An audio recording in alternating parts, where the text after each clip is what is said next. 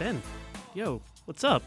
Hey, Mike. I haven't seen you in a long time. It's been a while. We're back here recording. It's been over a year. We used to have a podcast on the Vox Media Podcast Network called the Limited Upside Podcast. It was an NBA show. Yeah. We're bringing our powers back to the microphones now because we're going to go over the Bloggers mock draft recap for all of SB Nation. Mm-hmm. Seems like a lot of people's opinions have gone into this. A lot of work has been done. We are joined by, SB Nation's college basketball guru, Ricky O'Donnell. He's going to help make sure that Mike and I don't make egregious errors in evaluating the talent. Good and the luck, picks. Ricky. Yeah, mostly cleaning up Mike's mistakes. Ricky, how you doing, man? I'm great. Thanks for having me again. This has become an annual tradition of hopping on what was once called the Limited Upside podcast. I'm glad to be here. So if you're listening to this on one of our team site podcasts, if you're a Lakers fan, if you're a Pelicans fan, we did used to have a podcast until we got too busy to kind of maintain it, but they recruited us back. Mm-hmm. And why we're important, let's see. Mike is the actual NBA editor of SB Nation. Important. So he's important. I'm not. I'm just a fan of basketball who once upon a time hosted a podcast here. So I'll be a little bit more of the question asker, and hopefully Mike can make sure this is NBA relatable and Ricky can blend in his college basketball expertise, because what the bloggers have done is take some serious time here to do a real-world draft. They have made trades with each other. They have picked their favorite prospects. It lines up perfectly because the draft is on Thursday. If you're listening to this, it might be Tuesday. It could be Wednesday. I'm not sure yet. We're recording this on a Tuesday, right before the NBA draft. Right before the NBA draft's about to take place. And one thing's for sure, there have been some landscape-changing injuries and trades that have happened in the NBA. We are going to take that into account, but it's important to note this mock draft occurred before Kevin Durant got hurt, before Klay Thompson got hurt, before Anthony Davis was traded to the Lakers, although I guess that hasn't been consummated yet. That'll happen at a date later to be determined, depending on how much Pelinka understands free agency. So yes, we will talk about that more. Yes, we will see the fourth pick get a Lakers hat. But let's get right into it. With the first pick in the NBA draft, the Pelicans have selected. What's this guy's name? He's a Zion? Zion. I think it's a hard I. Zion Williamson. Ricky, you have been on Zion's trail. I mean, probably since he was 16 years old, something like that. This obviously is a no-brainer pick here. This has been the rumored selection for a long, long time, although not necessarily the team we thought would fall into that first pick. The Pelicans changed the whole NBA again when they won that ability to pick number one overall, and they're going to get Zion. So, I don't know, in the quickest Zion, summary possible. People know a lot about him, but mostly they've seen the visuals. Tell me about Zion, the player, the intelligent basketball player that you think he could be. Sure. Well, my first take on this is that as the draft has approached, you'll hear a lot of people say that it's a 3-player draft with Zion, RJ Barrett, and John Morant. If we're being honest, this is a 1-player draft. The gap between Zion Williamson and any other prospect in this draft is the largest I have ever seen since I've been following the draft. And I used to go to NBADraft.net and read the Deshaun Stevenson scouting reports comparing him to Michael Jordan. So I've been on this for a while. That was 2000, right? I believe so. 2000? Yes.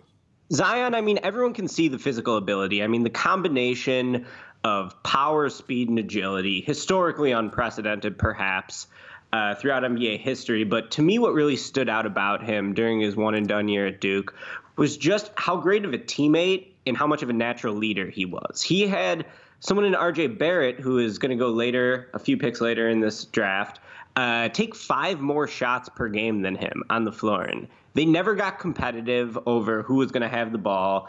When Coach K put the ball in RJ's hands at the end of games multiple times throughout the end of the season, including in Duke's eventual Elite Eight loss to Michigan State, Williamson, never seemed frustrated. He always, approached the game the right way, in my opinion. So what really stood out to me is just the fact that this guy is going to be arguably the face of the NBA, not just because of his physical ability, but also because he checks all of those intangible boxes that you want in someone leading your team. Can I ask a question? The Pelicans obviously multiple years ago selected Anthony Davis number 1 overall. He was this mercurial talent, a generational guy, won the national title in college, did so in an unselfish way, similar to what you're talking about right now. Can you compare those two as prospects? Obviously, they're going to the same team, to the same city, and how unfair. And a landscape that is going to be vacated by Anthony Davis. So just compare those two for a moment. That'd be great. Sure. Well, the first thing that stands out to me is that Anthony Davis is a center, and I think that Zion's going to be the type of guy who can initiate the offense with the ball in his hands. Now, what makes Zion so versatile, and to me the most positionless player ever in an increasingly positionless league, is the fact that defensively he's going to be someone who could guard centers, who's going to be tremendous as a weak side shot blocker, a help defender. But offensively, I view him running pick and rolls. I view him being a terror in isolation. When he had the ball isolated at the top of the key in college, there was no one in the country who had a prayer of stopping him. Just his explosiveness going in and out of his moves reminds me quite a bit of prime Derrick Rose, which is ridiculous when you consider that Zion's 75 pounds heavier than him. The strength and just athletic explosiveness he has, going from a standstill towards the basket is unbelievable. So I think the fact that, he's going to have the ball in his hands, he won't need someone to get him the ball like Davis, is the first thing that really jumps out and the biggest difference between them to me. So we should talk a little bit about what else the Pelicans did in this mock draft, what they could do in real life. In this mock, they did trade Anthony Davis to the Knicks, not the Lakers. We'll talk more about that. But through a series of transactions, they ended up also with the number 5 pick, and they drafted Jarrett Culver. Now, you're a Jarrett Culver fan. Do you think that Jarrett Culver is the right guy if they have another top pick to pair with Anthony Davis? Yeah, I wrote a big story on Jarrett Culver today for SBNation.com. You can read it. I think Jarrett Culver is the second best prospect in this draft. I also don't think he's a natural fit with Zion just because, ideally, what do you want next to Zion? You want a lot of shooting, which you certainly didn't have at Duke. I think you want at least one more guard who would create off the dribble, and then you want a lot of strong defenders. Now, Culver does check a lot of those boxes. I think he's the second most versatile prospect in this draft. And to me, versatility is the name of the game in today's NBA. That's why I like Culver so much. He was really good at creating off the dribble. That's where he has a big advantage over someone like DeAndre Hunter, who actually outplayed him in the national championship game at Virginia. But I do come back to the shooting ability. It's like there's only so many spots on the floor today for non-shooters. Culver, I do think, will improve as a shooter, but it's not going to happen right away. He only shot about 30% from three-point range at Texas Tech during his breakout sophomore season. He was able to get up a lot of attempts, which I think is a stat that is pretty indicative of his ability to create off the dribble and is encouraging for his three-point shooting ability going forward. I would take Culver in a scenario where the Pelicans were picking at 4 and where Morant and Barrett are gone. But in terms of being a perfect fit, I don't quite think it is, just because Culver, like Zion, is an unrefined shooter at this stage of his career. Gotcha. So, because if you read the Bird Writes, our friend Ali Kosel, who runs the site, their logic was in part that Culver is, has high character. That's something that the Pelicans value. And they do mention that his improved form on his jump shot is encouraging, if not his ability to actually stroke it yet. Yeah, I wonder if he's a guy who will fit in. I say this all the time, but the NBA game and college games, the chasm is larger than ever. And a lot of times and again, this is why we have guys like Ricky here to level us out a little bit. But I look at it like Culver's a guy, and same thing with Zion, whose games will just be expanded once they get into the NBA in a so you're faster, optimistic more about open this. game. I am. I liked his game earlier in the year. I'm blanking on the game. Ricky, you could tell me, he had a huge showcase game. It was like on ESPN early in the season. Culver was a star of the game. I'm not exactly sure who they were playing. It was one of their Texas possibly Tech. Against Duke. They played Duke in Madison Square Garden, and he was really good. He was burning Cam Reddish all night. That's right. What I like about Culver is that at the college level, he became this guy who they moved. Freshman year, he played on the wing. Sophomore year, they moved him to this like offensive initiator, de facto point guard type role. And he was able to score efficiently out of the pick and roll and ball handling situations. He was able to score efficiently in isolation. He has so many counters to his attacks in a really offbeat rhythm to how he goes at the defense.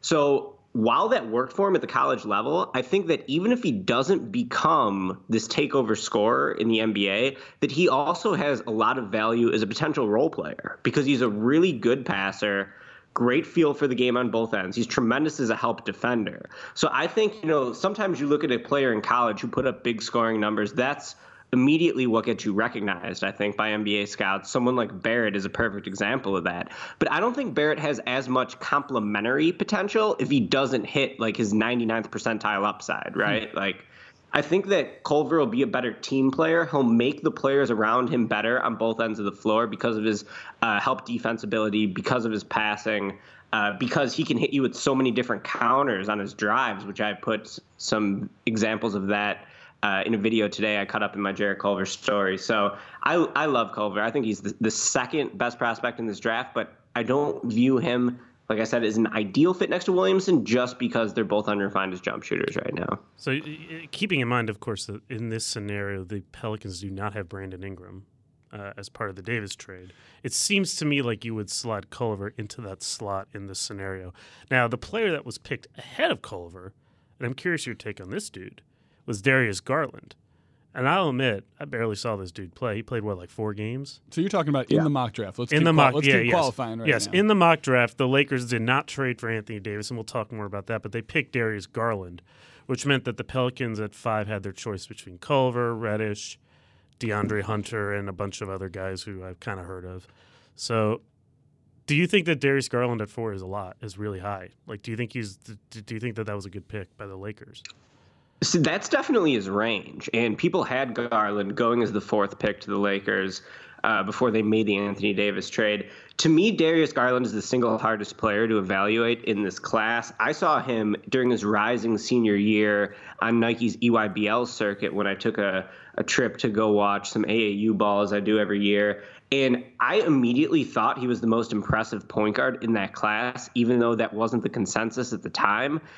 So quick with the ball, great shooting ability, just really shifty. But even watching him then, I didn't see him as someone who was a no-brainer NBA player. I didn't even think he'd be a one-and-done, let alone a one-and-done top 5 pick. And that's just because he's pretty small. I mean, we didn't get measurements on him at the combine, I don't think, but he's about 6'6", or no, I'm sorry, 6'2", but with long arms, maybe a 6'6" wingspan, which is encouraging. But to me, he's someone who's going to be a one-position defender at best. I don't really see him being able to handle other positions other than point guards. I really struggled to see how he's going to score at the rim because he's not an explosive athlete. Basically, his game is about shifty ball handling, like the power going in and out of his moves, and his pull-up shooting ability. He's the best pull-up shooter in the draft, bar none. You can never go under a screen in a pick and roll when Darius Garland has the ball because he'll shoot right over the top of you.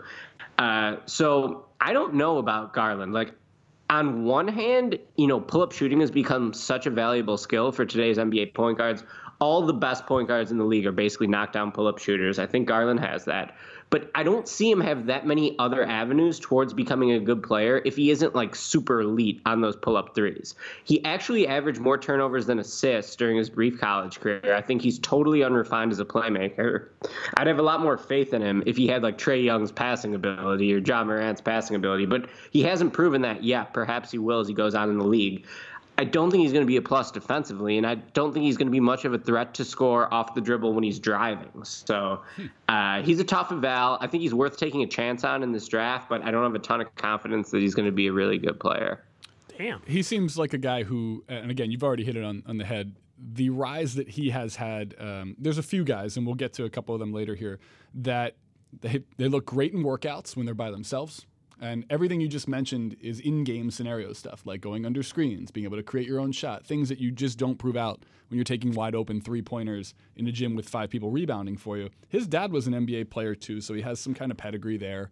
As well as you mentioned his wingspan. He is a 6'5" wingspan for a 6'2" body guy, and that usually bodes pretty well. Is that a lot? Is that considered a lot? Yeah, an extra 3 inches is a... But, I mean, most people... there's only one player in the league that has a shorter wingspan than his height. Only one player in the whole league? Yeah, J.J. Redick. Did you know that? Yeah, did you know that? Is he the only player? That can't be right. There's 2 players in this draft, I believe, who have shorter wingspans. Really? Come on, Mike. Kobe White and Tyler Hero. Yeah. So, maybe there'll be 3 after Kobe this. White, the guy they could pick instead of Garland. We'll get to Kobe White in a minute because that's going to hit near and dear to Ricky's Chicago heart. Let's talk about the hypothetical trade that was made here by our bloggers between the Knicks and Cavs, and then I want to compare that to the real trade that was consummated or created. This is Anthony Davis. Yes, between the Lakers and Pelicans. Right. So in this mock draft, the Knicks have traded to the Cavs. The Knicks are getting Anthony Davis. The Cavs are going to get the 3rd pick, and they're going to pick R.J. Barrett, who we'll talk about in a second. And the Pelicans are going to get the 5th pick, the 26th pick. Both of those are from the Cavs, as well as the 2021 Dallas first-round unprotected, the 2023 Dallas first-round top 10 protected. Those are both from the Knicks. They got that in the Porzingis trade, as well as the following players, all of which are, I want to say, except for Lance Thomas, under 22 years old. That's Kevin Knox, Dennis Smith Jr., and Alonzo Trier. Trier? Trier. No, it's Trier. He's not French. Well, if he goes to play for the Pelicans, maybe they'll call him Trier. But that's he's going to the Knicks. He's going to the Cavs in this trade. So I cannot convey the look of disgust that Ricky has on his face through podcasting as he sees us do this. Well, we're used to that face. So okay, so that the Knicks got the Knicks, Cavs, and Pelicans here. Huge trade, actually bigger than the trade that was in some ways here that was actually made between the Lakers. Oh, I disagree with that. No, the Lakers trade was humongous. More picks, but this has a number of players as well in 3 teams. So again, large trade, very creative by the bloggers to make this work. Glad that the Knicks, in a fake world, have landed Anthony Davis, which feels really appropriate in the real world for the Knicks. And by the way, this was something that our Knicks site mentioned in the write-up. Like, they did this trade not knowing, and you said it before, but it's worth noting again. That's right, KD. That KD has torn Achilles, because I think the idea would be to then sign Kevin Durant to play with Anthony Davis. So this trade was done before the Kevin Durant injury. So, Mike, I know that you're going to bring this up on your computer right now, the full flight of the Lakers trade and Pelicans. Let's compare the two. Ricky, first of all, and then let me just get the players off the board here. Kevin Knox, Dennis Smith Jr., Alonzo Trier, and Lance Thomas, all going to the Pelicans in this deal. How does that compare with Ingram, Ball, and Hart, the actual players that were traded in real life? Yeah, I'm still in on Lonzo. I liked Lonzo 2 years ago in the draft. I still like him despite the fact that he has some, obvious weaknesses in his game through his first 2 years in the NBA. The durability is really scary. The fact that he legitimately shoots free throws about as well as any of us is scary. He's only making about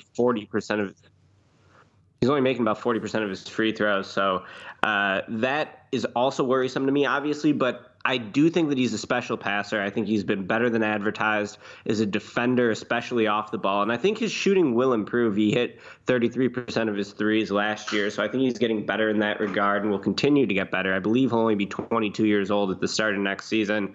So I'd take Lonzo over any of these other players, Dennis Smith, Kevin Knox, Alonzo Trier, Lance Thomas.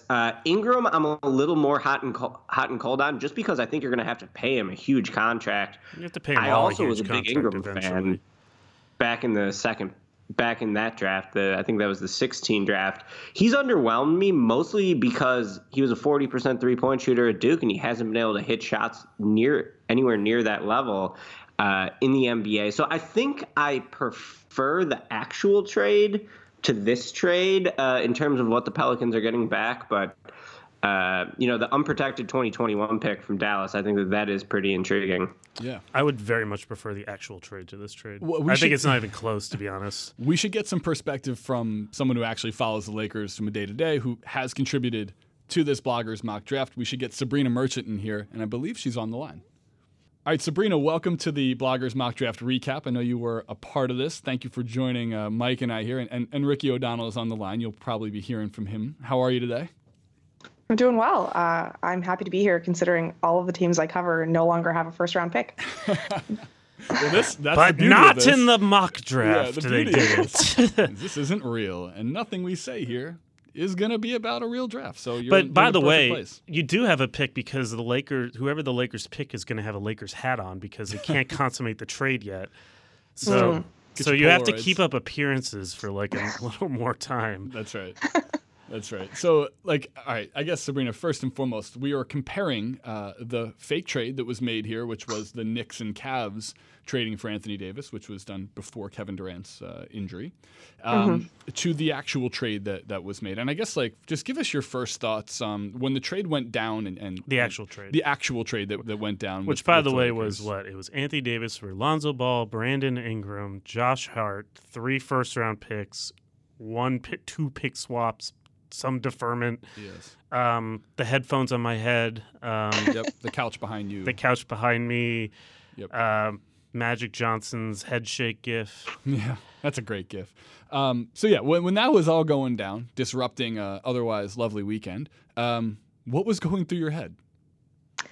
Well, my first thought was finally, because we've been talking about it for so long. It just seemed like a matter of time until it got done. It wasn't so much an if, but a when. And truthfully, when the details first came out, the picks that were sent didn't seem as onerous as they later came to be reported. So I was pretty happy about it. I mean, the Lakers have made it pretty clear that they want to get that 3-star summer. So giving up Lonzo Ball and Brandon Ingram was just the cost of doing business. There's no way they could have signed a high-level free agent without clearing that salary. So just seemed like what had to get done. I didn't really expect Rob Pelinka to be able to negotiate with any art in this process. So well, TBD on that one still. Can I ask like a more of a fan visceral thing? Like you've been following the team. Obviously, this is what you do. This is a love of yours. Like, is there a weird emotional attachment to following young guys that you like stand for and that you write about and you watch go from college to into the NBA career, have their own personalities grow out on social media or wherever it may be, and then just cut ties just like that and watch them walk? It definitely sucks to see Lonzo and Ingram go away because they were the ones who the front office at least touted a little bit, like that they would theoretically want to keep around. But, I mean, I guess for the last 6 years or so since Kobe tore his Achilles, nobody that has come on the Lakers has really felt like a permanent addition, which is a very weird situation to be in for 6 consecutive years of watching the team.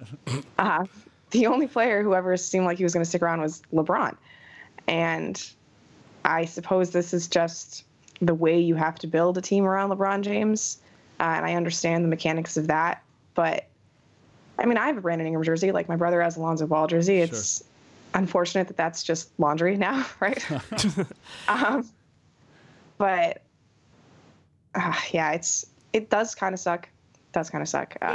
Hey, I'm a Sixers fan. Ricky's a Bulls fan. Well, the Wizards sometimes get draft picks, Mike. We got one this year. We do have one this year. Watching young people come in and come out, unfortunately, obviously, it's part of the economics of the game, but it's part of the ebbs and flows of the LeBron economics. Yeah.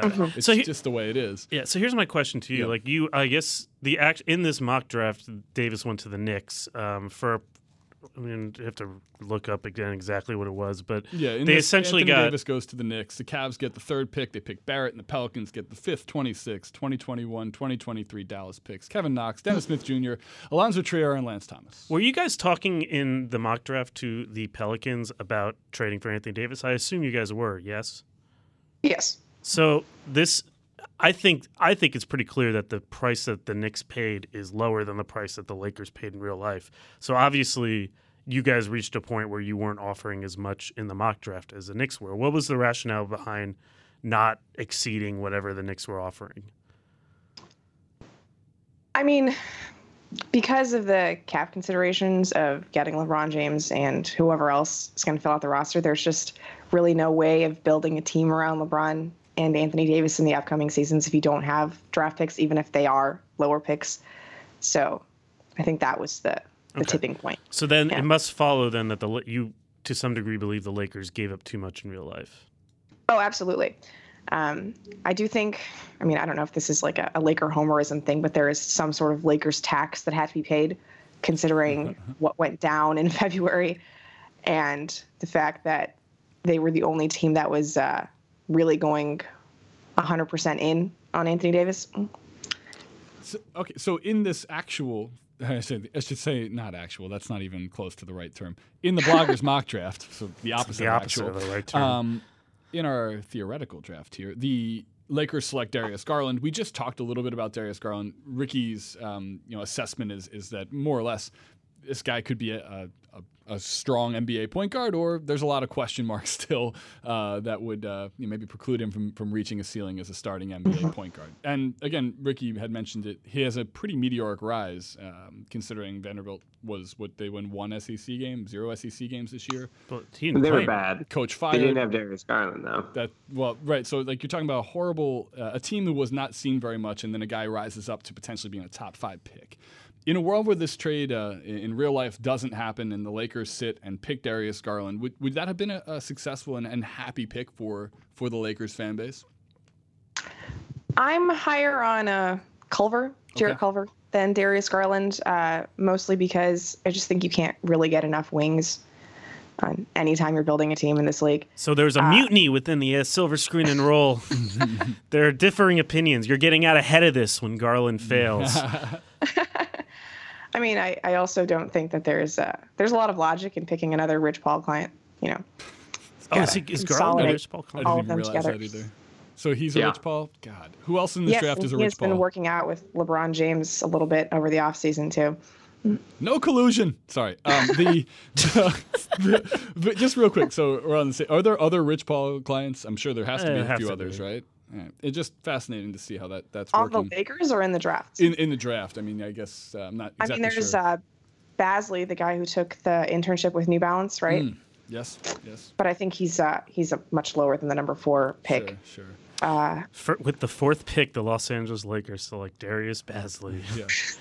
All right. So and Spinny, you also cover the Clippers, right? I know we're jumping a little bit here. Clippers don't have a pick here, right? It goes to the Celtics, I want to say, this year's draft. Yep. Just real quick, like the 2 cents, if you will, the elevator. What do you want to see the Clippers do this offseason? What's the target now that the injuries have played out the way they have with Clay and KD? What's the optimal offseason for the Clips for you? Oh, it's definitely Kawhi Leonard. Just I Kawhi, think, right? Yeah. Yeah, But absolutely. who's max star number 2? Because Yeah. they would still have space, right?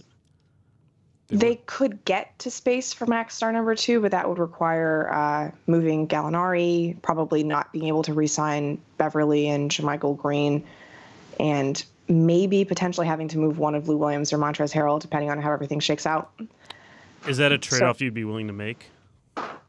For the I right, think who it's is that worth? probably just cleanest just to get in the 1 and bring back pretty much the exact same team, because they interesting. can get to that without losing anybody of consequence. Like, it's just no more Wilson Chandler, no more Garrett Temple.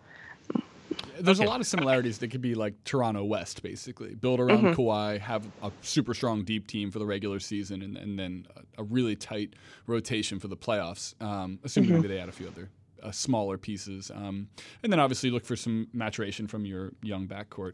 I'm still high on Shamet, and I do think there's a world where, Beverly leaves. It looks like he's on his way out, where there could be a point guard in the second. They've second round draft picks, right? Do they? Yeah. 2, I think. Is that right? 48 and 56. There you go. And so maybe that's the. And they also picked a point guard last year too, other than Shea Gallagher. that's right. Not just Shea, but the other guy they picked is a Jerome Right, Robinson. Jerome Yes, that's right. Robinson's got That's right. some ball handling skills there. Yeah. Cool. Well, we have so many other picks to get to right now, and I don't think we should dwell any longer on those Clips who made their bed with. Is this part of the Doc Rivers trade? Is that what this Celtics? I believe so. Yeah. This is part of the Jeff Green Jeff trade. Oh, Green. right. The other Jeff bad Green. trade with the Yes. Celtics. It went to Memphis originally, and then Memphis stumped the pick to Celtics. Yeah. This pick could have its own 30 for 30 someday. And I look forward to seeing where it nets out. But Sabrina, we will. I'm sure we will be talking to you as the draft goes down on Thursday, and then ultimately into the off season that should be.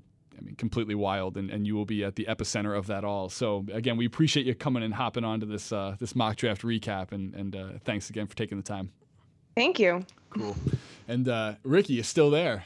I know. You still there. I'm here. I could see you. We've been remiss so far. We've purposely not talked about the Grizzlies pick at 2 and who the Cavs would be picking at 3, although I want to get your assessment. We will get to the 3rd pick, but first I want to go and bring on Joe Mullinax, who Mike and I are near and dear to. We've talked to many times. He used to come on our old podcast. One of the most enthusiastic Memphis Grizzly fans. It speaks for the city. I feel like he's the pulse of Memphis basketball. So we're going to have Joe on, and he's going to help us talk through this Ja Morant pick.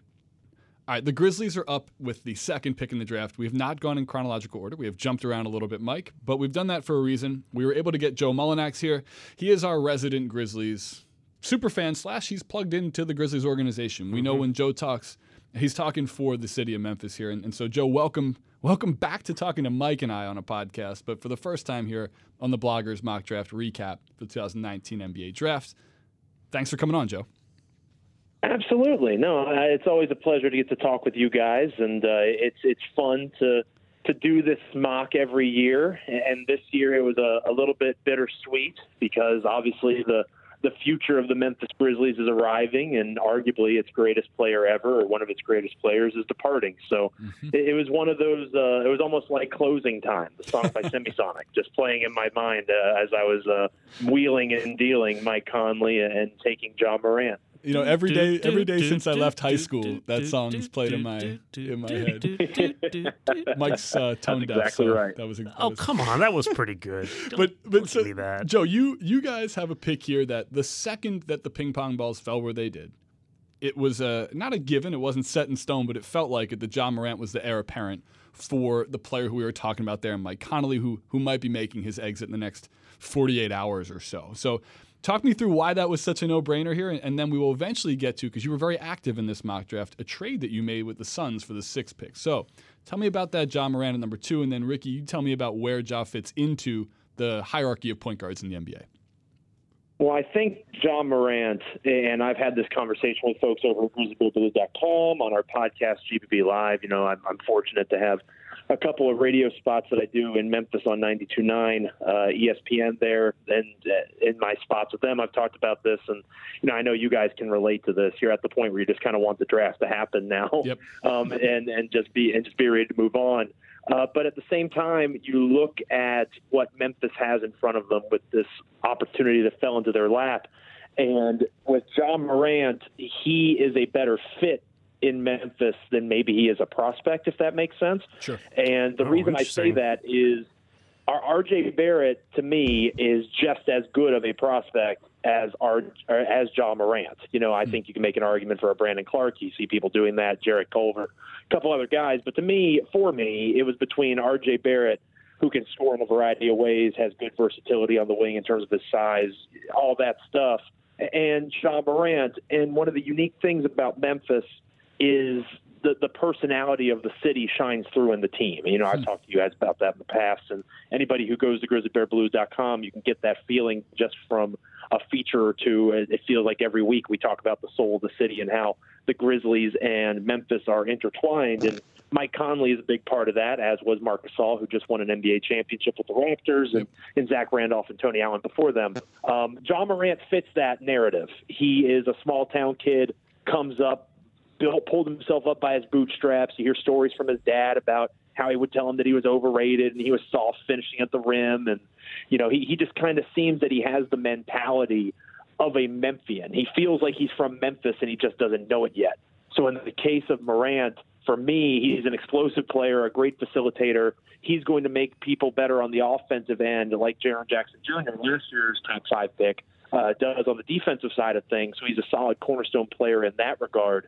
And the nice thing about Morant is he fits Memphis. He's not somebody who you'd have to worry about, like maybe a Barrett, getting unhappy because he's in a smaller market. Mm-hmm. As long as the Grizzlies are competently run, which obviously is a big if, but as long as this new front office runs things the right way, I don't see Ja Morant running away for the bright lights of New York or L.A. when he gets an opportunity to do so. And I think that almost as much, if not more, depending on who you ask, plays into Memphis taking Ja Morant 2 overall. I think if New York was picking 2 overall, if another team was picking 2 overall, Morant may not be the pick there. But I do believe that the fit in Memphis goes hand in hand and marries quite nicely with the skill set. It all kind of works out nicely for the Grizzlies in that way. So I entertained RJ Barrett, but at the end of the day, Morant makes too much sense on a variety of levels. And he went to school at a Murray State, small school, was not highly recruited, to your point. Nearby, Murray State's in Kentucky? Correct. Yeah, that's right. And Kentucky is near Tennessee. But he's from South Carolina. He's a Southern guy. I mean, the narrative, the story lines up nicely towards what the Grizzlies are looking for. Yeah. So, Ricky, here's my question to you about Ja Morant. We've seen a lot of great point guard prospects come out in the last few years. Last year, You had, God, why can't I remember? It was even last year's draft. But for real, we've had a lot of interesting point guard prospects over the years come through. Luka Doncic and Trae Young. Oh, Trae Young. Yes, that's the one. Why am I? Yeah. Anyway, ask Mike who was picked 14th overall in 1983. He'll bang it out in a second. But last year is top 5. I just had too many things in my head. But we've had a lot of great point guard prospects. Where does Morant compare to some of the great point guard prospects we've seen over the past handful of years? Yeah, it's an interesting debate to me, looking at the 3 point guards who were taken in the lottery last year, Trae Young, Colin Sexton, Shai Gilgeous-Alexander. I would probably take Trae Young and Gilgeous-Alexander over Morant. But with that being said, I do think that Morant offers this sliver of star upside that is absolutely worth gambling on with the second pick. I think that Morant's vision, his passing ability is going to be a great fit working off Jaren Jackson in the pick and roll. I think their game should complement each other well on both ends of the floor. To me, the biggest thing Morant needs to improve is just his pull-up shooting ability. The jump going from the Ohio Valley Conference to the NBA is going to be absolutely tremendous, and especially when you don't have that reliable three-point shot to fall back on. I think it's going to make things tough for him, especially early in his career. If I were the Grizzlies, I would consider keeping Mike Conley around and just playing them both at the same time. 2 point guard looks have become increasingly popular, I feel like, over the last decade in the NBA. Morant does have some value off the ball as well, because I think he's really smart as a cutter. He'll be great in transition. So I think it could be a rough, transition into the NBA for Morant in his first couple of years, but his natural talent level is so high. His chance at superstar upside is, to me, maybe greater than anyone else in this draft after Zion. So I think Morant is a good pick. I just wouldn't expect him to be a savior right away. It's probably going to be a little bit more of a long journey for him to hit that upside if he gets there. It feels like then he's going to the right place then. A place that's going to give him that ramp, that does not have immediate winning expectations, that has other young players to grow with in a city that will likely fall back behind that line of thought. So yeah, it feels perfect. like a good match here. Don't underestimate Memphis in terms of being a basketball town. Anytime that you see the NBA final ratings come out or whatever it might be, Memphis is consistently in the top 3 to 5 markets in terms of shares and ratings for anything that is basketball based. So I think it's a very smart city. I think they understand where they're heading. And I think they also have respect, going back to the Mike Conley keeping Mike. Mm-hmm. I think they have respect for their stars. Like, there was a serious conversation among people that were Grizzlies fans about whether or not there should be a parade for Marc Gasol in Memphis that he won the championship in Toronto. There's like a legitimate happiness for these guys that helped establish that core formula, the grit and grind era that has now clearly been moved on from. Mm-hmm. I think people are almost looking forward to seeing Mike Conley going to a team where he can, A, compete to be an all-star, because that's something that Mike's wanted his whole career. So most folks want him to go to the Eastern Conference to have that better chance. And B, win a championship. I think if Boston was realistic, which I don't think it is anymore with the Al Horford news and all the stuff going on with that, but if Boston was realistic, I think nothing would make Memphians happier if the Grizzlies aren't going to be good for a while than to see Boston versus Toronto in the Eastern Conference Finals in 2020, Mike Conley versus Marc Gasol, with another chance for a Grizzlies elite player, a legendary player, to win a championship. I think that shouldn't be discounted either. At this point, I think Grizzlies fans are looking to see Mike go to a place where he can play for a championship, because unfortunately that's not going to be in Memphis. But the same love maybe not extended to Jeff Green if the Wizards make it that far. Right. Wow. So, Ricky, you were saying you think they should have kept Conley. Obviously, Joe, you did not keep Conley. You traded him in this mock draft to the Phoenix Suns for Tyler Johnson, Josh Jackson, TJ Warren, and the number 6 pick, and you also gave up Dylan Brooks and CJ Miles. Was there any thought to keeping Mike Conley over taking this offer? No, to be honest with you. My goal going into the mock was to trade Mike Conley, and I'm kind of going against what I just said. You're sending him to the Suns. Grizzlies fans wanting to see. Yeah, I valued, as the mock GM, getting the best possible return I could. And Good. To me, there's a bit of a sliding scale when it comes to Mike Conley's value. It's kind of like the supply and demand curve and trying to find that perfect intersection. The closer you get in terms of higher the draft pick, the less likely it is you bring back good players. Sure. Like in our community mock draft that I do over at Grizzly Bear Blues, I traded Mike Conley to the Chicago Bulls for the number 7 pick, Cristiano Felicio, I think, and Denzel Valentine. And I was crucified. Like, people thought that I was absolutely insane, but I valued getting a higher pick in this draft. Whereas in another mock draft that I did did get Domantas Sabonis and the number 18 pick from Indiana. So I got a superior player, but I got a lesser draft pick. It's all kind of just been an experiment to see what other people see as Mike Conley's value. In this draft, I decided to go right into it and say, I'm going to get the very best thing that I can actually get. And the Suns were borderline surprising, to be honest with you. I send Dylan Brooks to Phoenix like he should have been sent to in the first place, like Kelly Oubre. Is Marshawn Brooks still in the Grizzlies? Can you send the wrong Brooks? I wish. That never should have happened in the first place. But Dylan Brooks finally goes to Phoenix, as he should, and C.J. Miles is cap filler to make it work. And Memphis still has an opportunity to have money come off the books in the Tyler Johnson contract. Josh Jackson could be good. He could be terrible. At this point, you're just taking a flyer on a piece of talent. To me, the main cog in the trade beyond the 6th pick, because I like DeAndre Hunter a lot, was T.J. Warren, because I think he's one of the most underrated players in the NBA. He's on a great contract the next 3 years. He can score. He's versatile at both forward positions. And I think that he is a nice fit next to Jaren Jackson Jr. and Ja Morant. If you're trying to build a young team and trying to establish a core of guys that can help build what it means to be a Memphis Grizzly again, I think that this trade really helps with that. It gets young players in a new area, a new place, a new city, gives them a chance at a fresh start with a new head coach in Taylor Jenkins. And to me, I don't see the Grizzlies. They probably aren't getting this kind of trade anyway in reality. But to me, this is maximizing Mike Conley's value. I see this as the very best that Memphis can do. Multiple young players and a pretty high first-round pick in this draft. Even in a draft that people say is only 3 or 4 players deep, and I don't necessarily disagree with that. But I do think that if you can get a DeAndre Hunter in combination with the guys that I was able to select, that's a huge haul for Mike Conley. Agreed. And I think we should touch a little bit on Hunter here. And Joe, we are at the sake of the clock right now and very early on in our mock draft. So you were very helpful here. And not just helpful, we're going to have you on and talk more and more, obviously, throughout the course of if we ever get to do the Limited Upside podcast again. We will have you on again because I think the Grizzlies are going to be an interesting team to follow, especially in this offseason because, like we touched on here, their team is going to change likely again in the next 48 to 72 hours here with this potential trade and with Mike Conley, likely on the move with his heir apparent coming into town. But so we will let you go here, Joe, and we will get Ricky's thoughts here on DeAndre Hunter, a Philadelphia native and someone whom I have seen play when he was a young kid, and that my how young?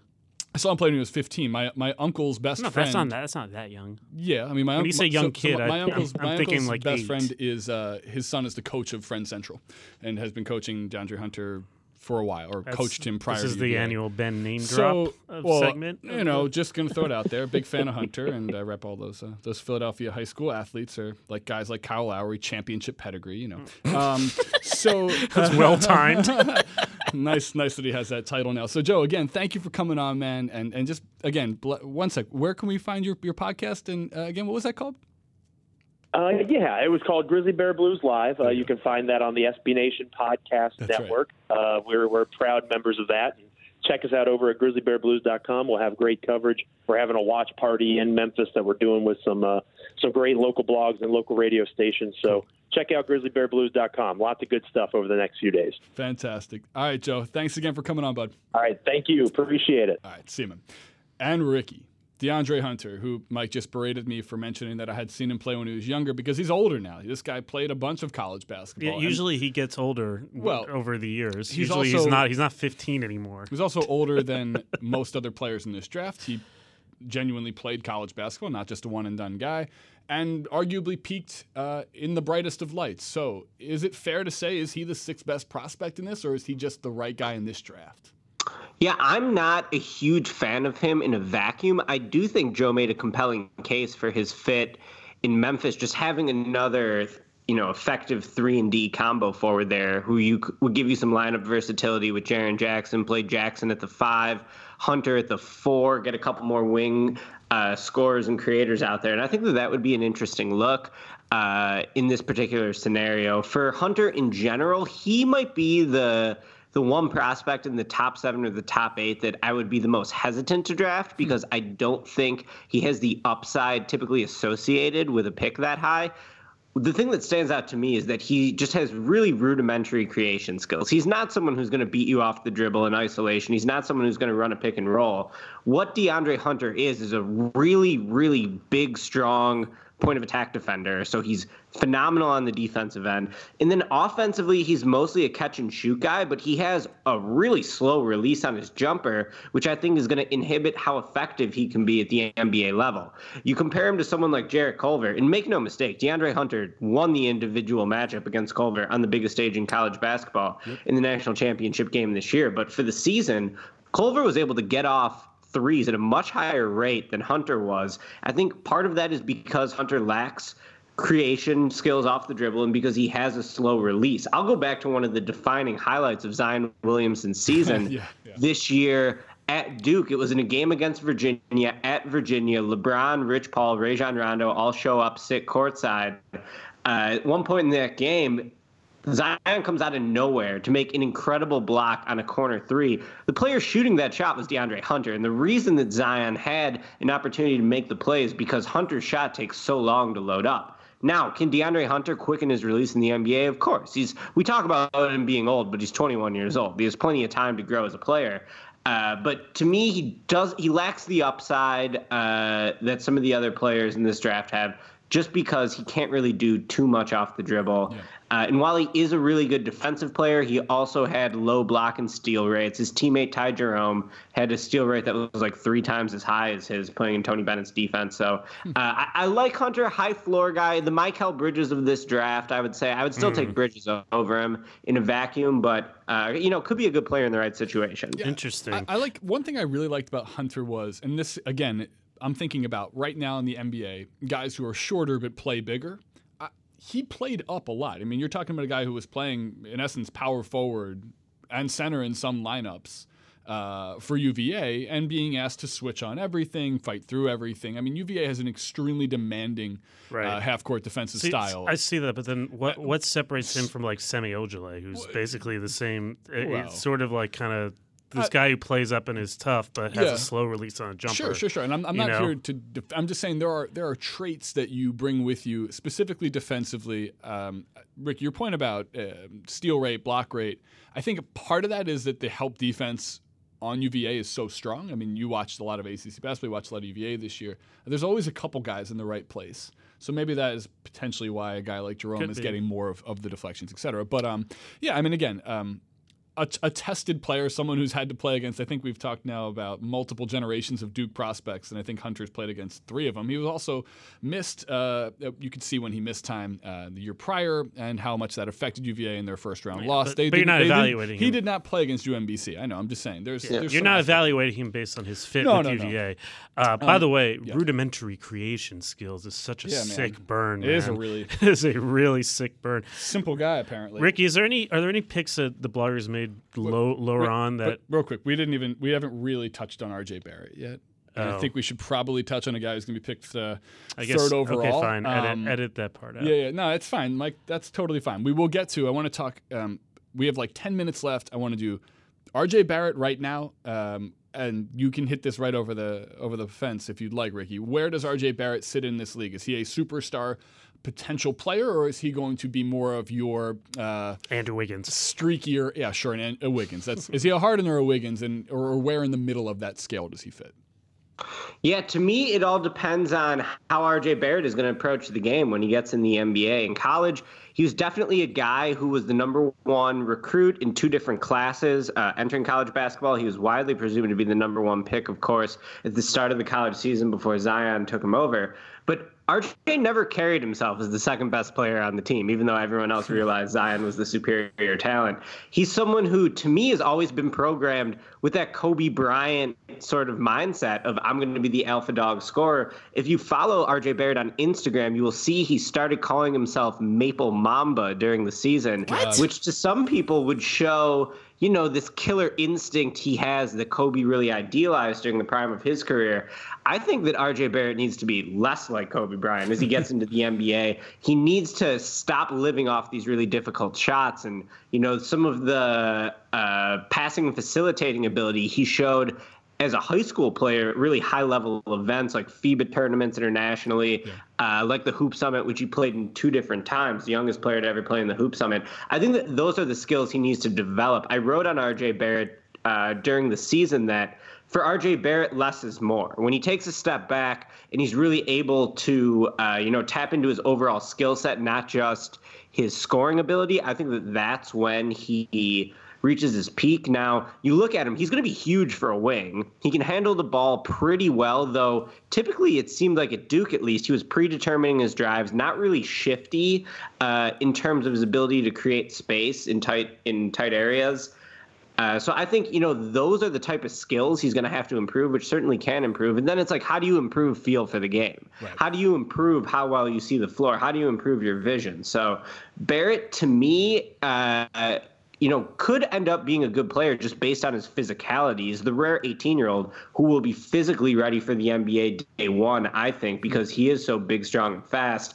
But if he's really going to maximize his potential, he's going to have to take a step back and learn to read the game and think the game at a higher level than you showed it do. So, like, one thing that definitely stood out, I watched a compilation of his drives. I think it was like 120 different clips. And look, he looked to me, if I closed my eyes and blinked a few times, it looked like Thad Young, like a guy who's decided I'm going left at the three-point line and forces it to the left. I mean, he really seems like a one-sided or one-handed side of the court guy, which goes into the tunnel vision for passing. When you've made up your mind about which part of the rim you're attacking and how you're going to get there, you've cut off part of the court. I think a lot about the idea that he may have already played with his best teammate last year than he will for the next couple seasons. In this hypothetical trade... Wow, that is rude to Cedi Osman. Well, in this hypothetical trade, he ends up on the Cavs, where he will be flanked by Sexton, who has no idea how to play point guard, Kevin Love if he decides to play next season. Sorry, Cedi Osman. Cedi Osman, man. That is so rude to Cedi Osman. Not very good. And so the idea that he couldn't really figure out, and part of this falls on Coach K, who is a stubborn coach in terms of the sets he runs and how he uses his talent. He couldn't figure out a proper way to use 3 of the top potential 10 picks in this draft. But we're talking about a guy who really, to your point, that mental aspect of not being able to look across the bench or look across the room, I guess they were roommates, and see Zion, I should be able to learn how to play off of him, which will ultimately help me. It's a weird mental gap that I wonder how that translates into the NBA. What is mental Mamba because he's Canadian? Maple Mamba, excuse me. Yeah, he's Canadian. Is that the only reason that nickname makes sense? It's just because Canadian? Okay. Yes, 100%. So he should be more like Maple... Maple Kawhi. I was like, what's the name of a role player who starts with the letter M? Wow. Maple Morris brother. Okay, so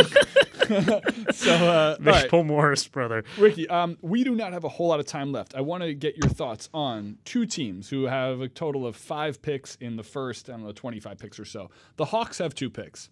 And then I will let you, if you want, actually, before I even do the Hawks, who do you want the Bulls to take? In their mock draft here, our Bulls are taking Kobe White. Is that who you would also like to see them take?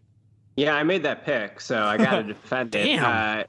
Kobe White would be second on my board behind Jarrett Culver. He'd be my preferred pick for the Bulls. Okay. If he's not available, I do think Kobe White would be a good selection for Chicago because they have an obvious hole at point guard. I think that Kobe White, while being more of a scorer than a facilitator and while largely being considered a combo guard, I think his playmaking ability, his facilitating, gives him some untapped upside as he continues to grow into his point guard role. I think that, that could boost his overall value in the league. And then the other nice thing about him is that at 6'5", he could play on or off the ball because he has great shooting ability. Mm-hmm. He was elite this year at North Carolina on catch and shoot opportunities. He has good mechanics off the dribble. He already has a really developed step back move that I wrote all about last week at SB Nation that I think will serve him well early in his career. So ideally, Coby White develops into that point guard of the future for the Bulls. But in a scenario where he doesn't, in the 2020 draft, I'll have my 2020 mock later this week, is very, very point guard heavy. I think it might be something like 13 point guards in the first round in an early projection.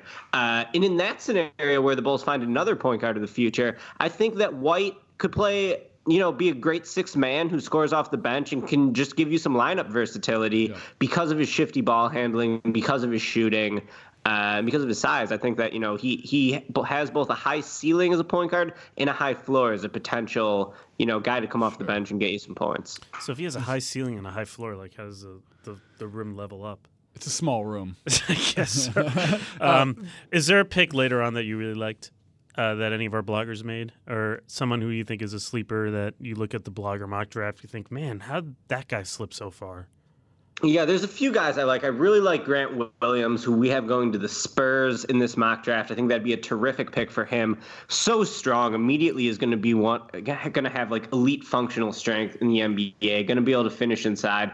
A really smart player, 2-time SEC Player of the Year, won it as a sophomore, and then was better across the board this past season as a junior.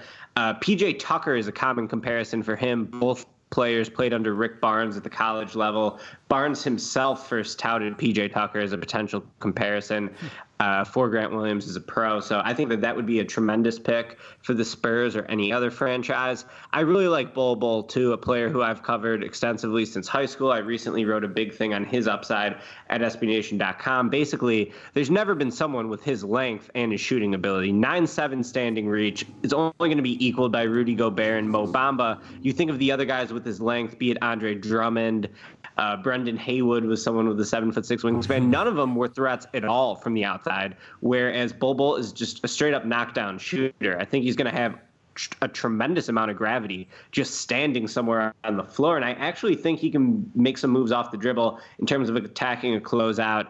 I don't know how he's going to survive defensively. He does have a really poor frame, very skinny legs, narrow hips, already had a foot injury, limited him to 9 games this year at Oregon, but there was a lot of zone defense in the NBA this year, which I think is a point in his favor. The league he's drafted into will not be the league he's playing in when he's 25, 26. Now a lot of the defensive schemes are switch everything. But, in a league that's playing more zone, perhaps in the future, I think Bol Bol's length and shot blocking ability could be an asset.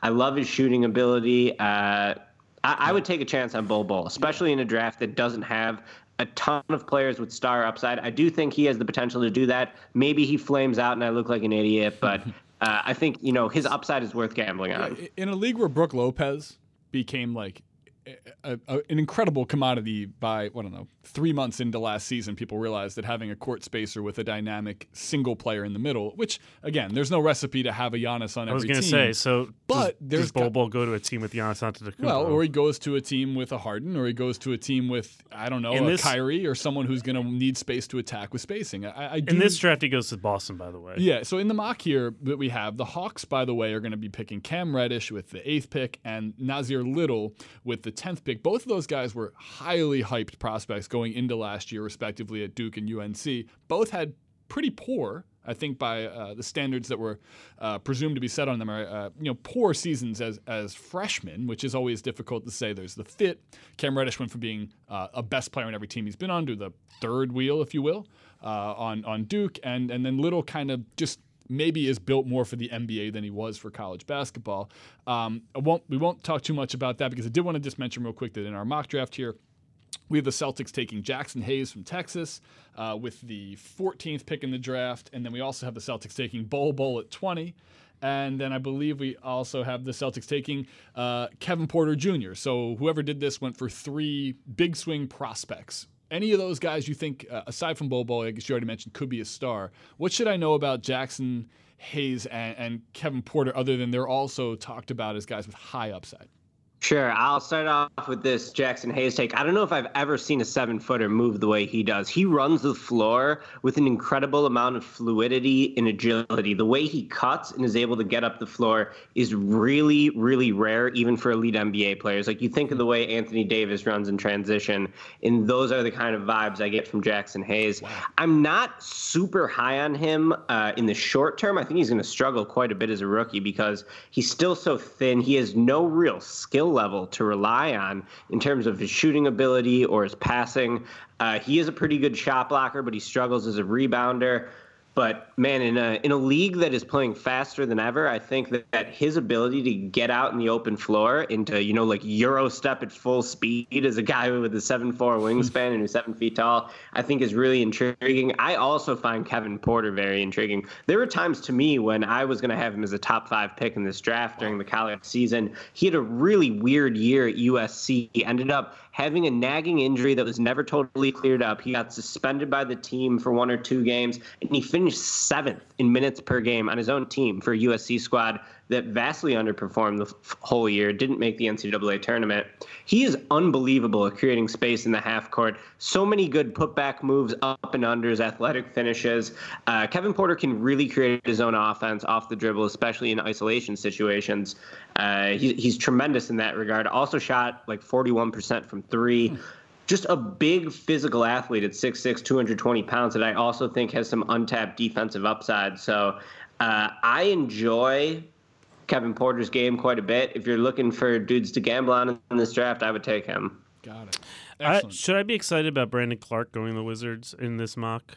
Seems like Brandon Clark's amazing. Seems like he's the guy that the metrics love, and so I should be excited about this. He's unbelievable. He was the second best player in college basketball this year behind Zion.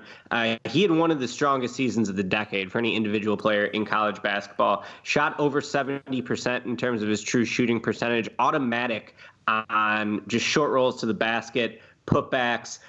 He just knows how to get his own offense and how to score efficiently. And then defensively, he's the best defensive prospect in the draft, I would say.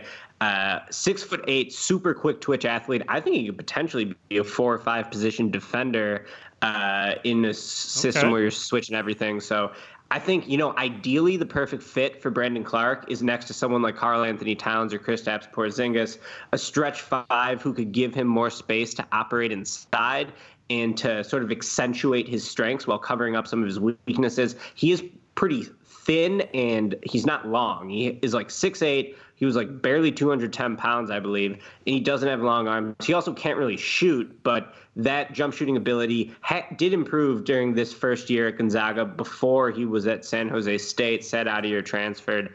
But basically a non-shooter right now is too small to play center. So and he's going to be a 23-year-old rookie. So what makes this guy so good? Well, he's just incredible at basketball. That's good. That seems like a good skill. Insane athlete, great instincts. I love Brandon Clark. If he's there for the Wizards, maybe he doesn't slot in perfectly right now next to Thomas Bryant or whoever the Wizards are going to have. You take that back, Ricky. You can find a stretch 5 to play next to him in the future. Get Brandon Clark now. You take that back. The great Thomas Bryant is a perfect fit next to Brandon Clark. But once we re-sign him to like a minimum contract, he's going to be great. Yeah. You take that back. Yeah. Karl-Anthony Towns, Kristaps Porzingis. Last but not least here, of the Euros who are projected to go in the first round, Sekou Doumbouya, is that pronounced correctly? Let's go with it. Yeah, sure. And then Goga Bitadze. I don't know, man. Wait, the Georgian player. He's a big. Everybody's excited about that dude. Is that the guy that everyone's super excited about now? Yeah, people like Goga. And there's also Lucas. He won the EuroLeague. He won the EuroLeague Rising Star Award this season, which is a big deal. Mirotic won that award. Doncic won it a couple times, I think. So there is a pedigree there with young players who are able to win that award, translating to the NBA. He sort of looks like a traditional center at first glance because he's not a quick twitch athlete. He's not someone who you would project to defend guards in a switch everything system, but really smart player with advanced skill level. And that's sort of the selling point behind him. Able to step out to the three-point line, hit a jump shot, makes quick and smart rotations, is a good passer. He's definitely not Jokic, which I think, some people who like his upside might be tempted to compare him to. He certainly isn't that type of just, magician the way that Jokic is. But I think that he's a quality center who will be able to play in a changing NBA because he's really skilled and he's really smart and he's, big and strong and tough. Not bad qualities for a center. All right. Well, look, we've kept Ricky on the line for way too long considering it's sort of a busy week for you. I guess it's kind of the lead up. I'm so sorry we kept you on to talk about draft prospects. I guess he writes stuff for SBNation.com, of which you should be going to and looking for all of Ricky's great draft coverage. There are profiles on any number of players, including, and Mike, you should pitch this because I think you are the NBA editor of SB Nation. Yeah. What is the module that we've created to help you find your prospects? Oh, no, talk to Ricky about that. Sure. He made that, not me. Last plug here. Go ahead, Ricky.